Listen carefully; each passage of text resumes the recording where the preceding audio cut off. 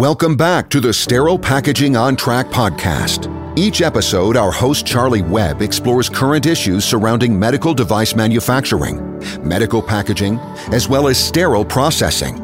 We have called on the nation's leading subject matter experts, from FDA regulatory consultants, auditors, college professors, industrial psychologists, clean room experts, as well as a best-selling healthcare author.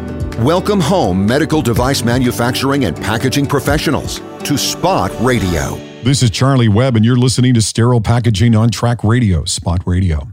Welcome back, listeners. Those of you that follow the program know that we're about 3 episodes behind due to the COVID-19 pandemic. I'm so happy to be back behind this microphone. And well, if you know me, you know that this is not my day gig. I do this as a volunteer, but I work for Vanderstal Scientific, and our medical device manufacturers have kept us very busy. Many of the medical device manufacturers that are working in acute care have been scrambling to build up buffer inventory. In the early days, we didn't know where this was going to go. So a lot of the medical device manufacturers were working to make sure that supply chains weren't going to be disrupted during this event. So it's kept us busy. We've been doing a lot of validation work. We've been shipping a lot of packaging machines. Our lab has been just buzzing. We happily been able to establish a workflow that keeps everyone safe, and those that could work at home, like me, we're doing so. So we're happy to be back. We're starting to see a little bit of ease from this phenomenon, but I think we're going to all learn some important lessons about remote work. And to talk about that today, I brought in my identical twin brother yet again. He's very well versed on this topic. He's done some amazing things when it comes to remote work that we're going to talk a little bit about. And I'm going to put a link in there so you can see some of the cool stuff that he's done. Tell us a little bit about your work group right now, Nick.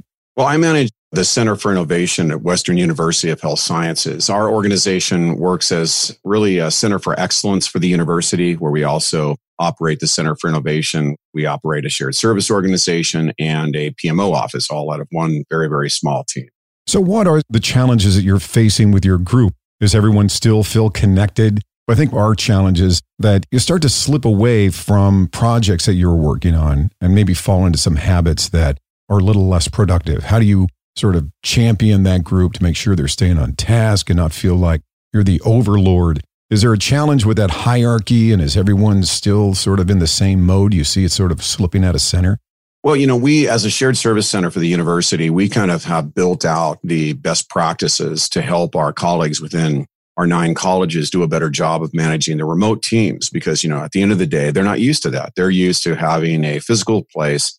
And I think they operate under the erroneous impression that people need to be in certain boxes in order to be productive. So here's sort of what we discovered from our research, and really a methodology that we've applied since day one at our center. Every Friday, we do a report. And during this report time that we send off to our president and to other L1 leaders, we really take a retrospective look of what we had done for the week. And during the afternoon on Friday, my team has 2 hours to be able to put together their target list for the next week. So in other words, we let them author their list of what they're going to be doing the next week. Now, I asked them to divide this list into 3 categories. Number 1, must do. These are things that are absolutely mission critical and have to be completed without question. The second thing is what we call can do's. And these are the things that would be really, really great to help move our mission forward, but they are second fiddle to the things that are absolutely mandatory for that week. And then the last one is those things that are possible, things that they could potentially do to kind of maybe catch up, or things that have a much lower priority. So then we get together on Monday and they present to the collective team their target list for the week. And we discuss it. We talk about their list. They give us a quick 5-minute presentation about why they have chosen these things, how they are moving various projects forward. And then at that time, I approve their list, and they built out what we call a sprint. And so our sprints are basically comprised of essentially a Gantt chart of these things. They have milestones of when they're going to get it done in the week, what we can expect the results of that sprint to be.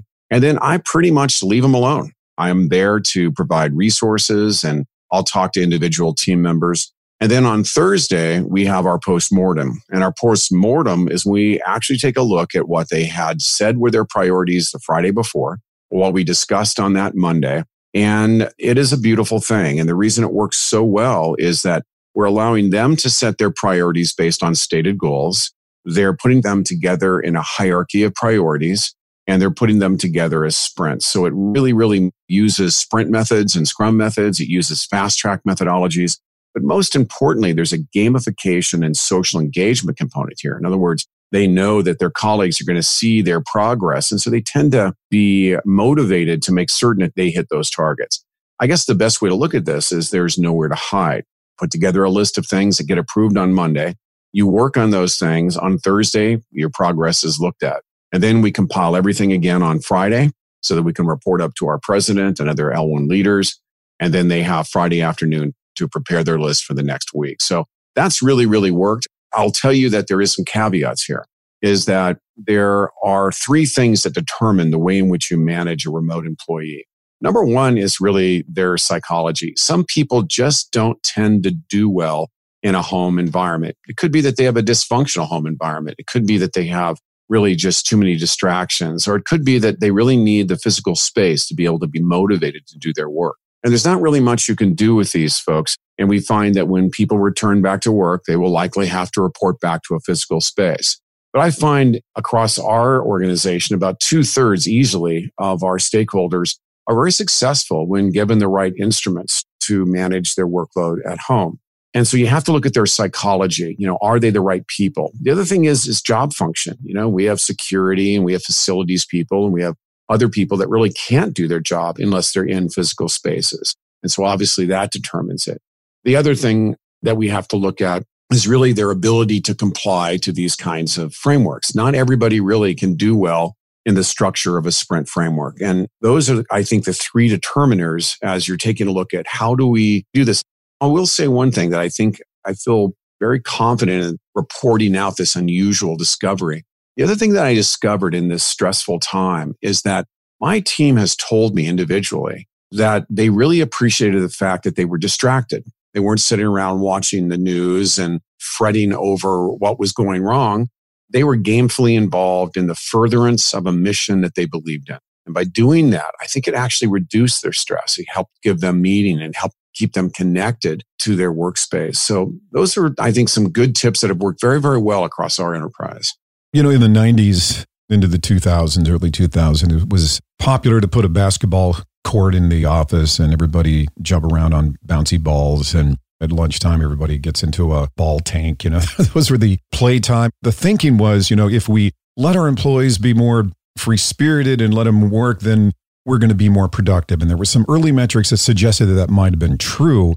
But you don't see a lot of basketball courts these days and that sort of complete free-form, frameless work environment anymore. Because at the end of the day, I think we do have to have boundaries and fences, and we have to keep all of us on task. I mean, I'm a very disciplined person, but when I'm home, I have a 12-year-old and something catches my eye here, and look, there's a gopher in my yard.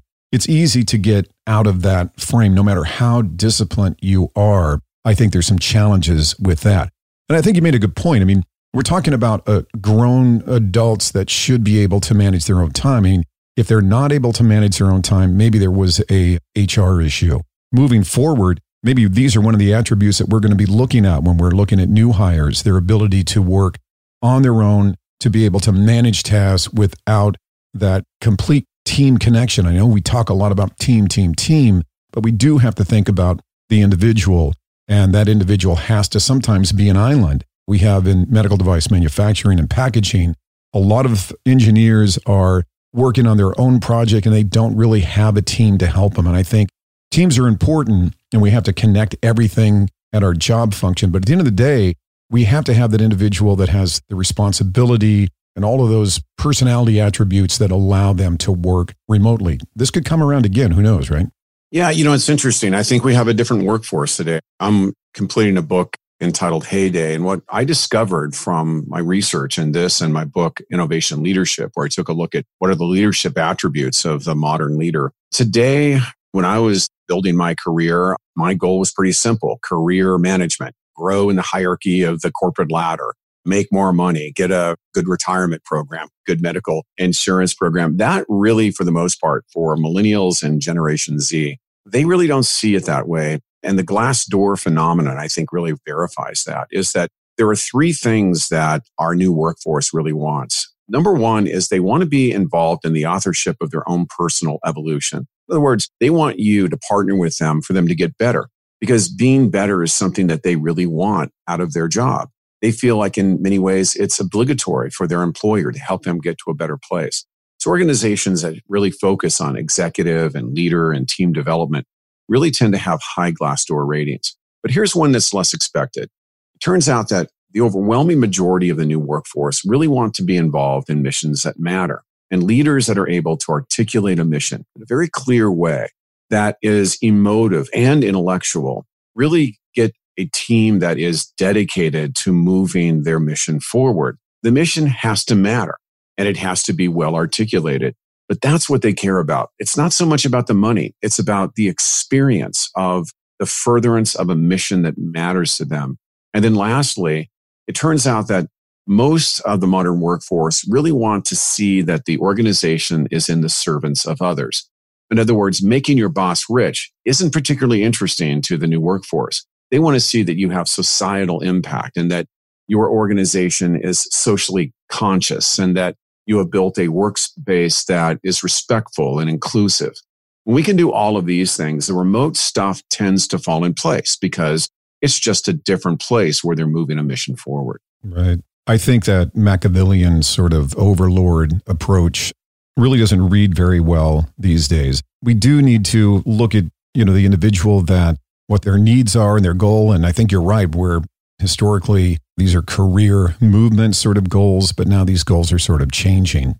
How has your workflow changed? Now, you do a lot of speaking, obviously, and how do you take a speaking career? And I know that's not your only career. You're a best-selling author and you have a consulting practice and so many other things going on. But how did you manage to shore up the dam for your speaking? I thought that was interesting, your approach to that. Yeah, I have preached for many years. In fact, I do it in the 70 or more speaking engagements I do around the world, that the key to a successful organization is an organization that has adaptation and innovation as part of their organizational DNA. I can remember essentially over a period of 2 weeks, $750,000 in book speaking engagements were canceled. And, it isn't my only job, but it's a lot of money. And this was a career that I've built over several decades. So without spending much time in the paralysis mode, I picked up the phone and diesel trucks started showing up at my office with TriCasters, high definition cameras, audio equipment, production equipment. We hired an organization to set up all of our equipment. And I, within a matter of 10 days, went from being a live speaker to being now one of the top digital speakers. And I think the message there is pretty simple, is that we really need to go and really be good at being able to adapt today. I think the biggest risk for people in the C-19 economy is they're going to come back and they're going to assume that they can flip on the light switch and that everything is going to be okay. And the reason they believe that is this phenomenon of patternicity, where we see patterns. It's the way in which we also suffer from this sort of legacy bias, where we believe that those patterns worked before, they're comfortable to me, and therefore I'm going to double down on a legacy bias. We really have to realize that in order for us to get back after the C-19 economy, we really, really need to realize that virtually everything is changing, from the way in which our customers, both internal and external, engage us, to our products, to our services, to our priorities. Everything is changing. So I think, as we think about managing workforces, we have to realize that we first and foremost have to manage our own thinking as we transition from one that is steeped in legacy to one that is about disruption and change and ultimately innovation. Some of the engineers that are listening to our show are challenged right now because they're validating equipment.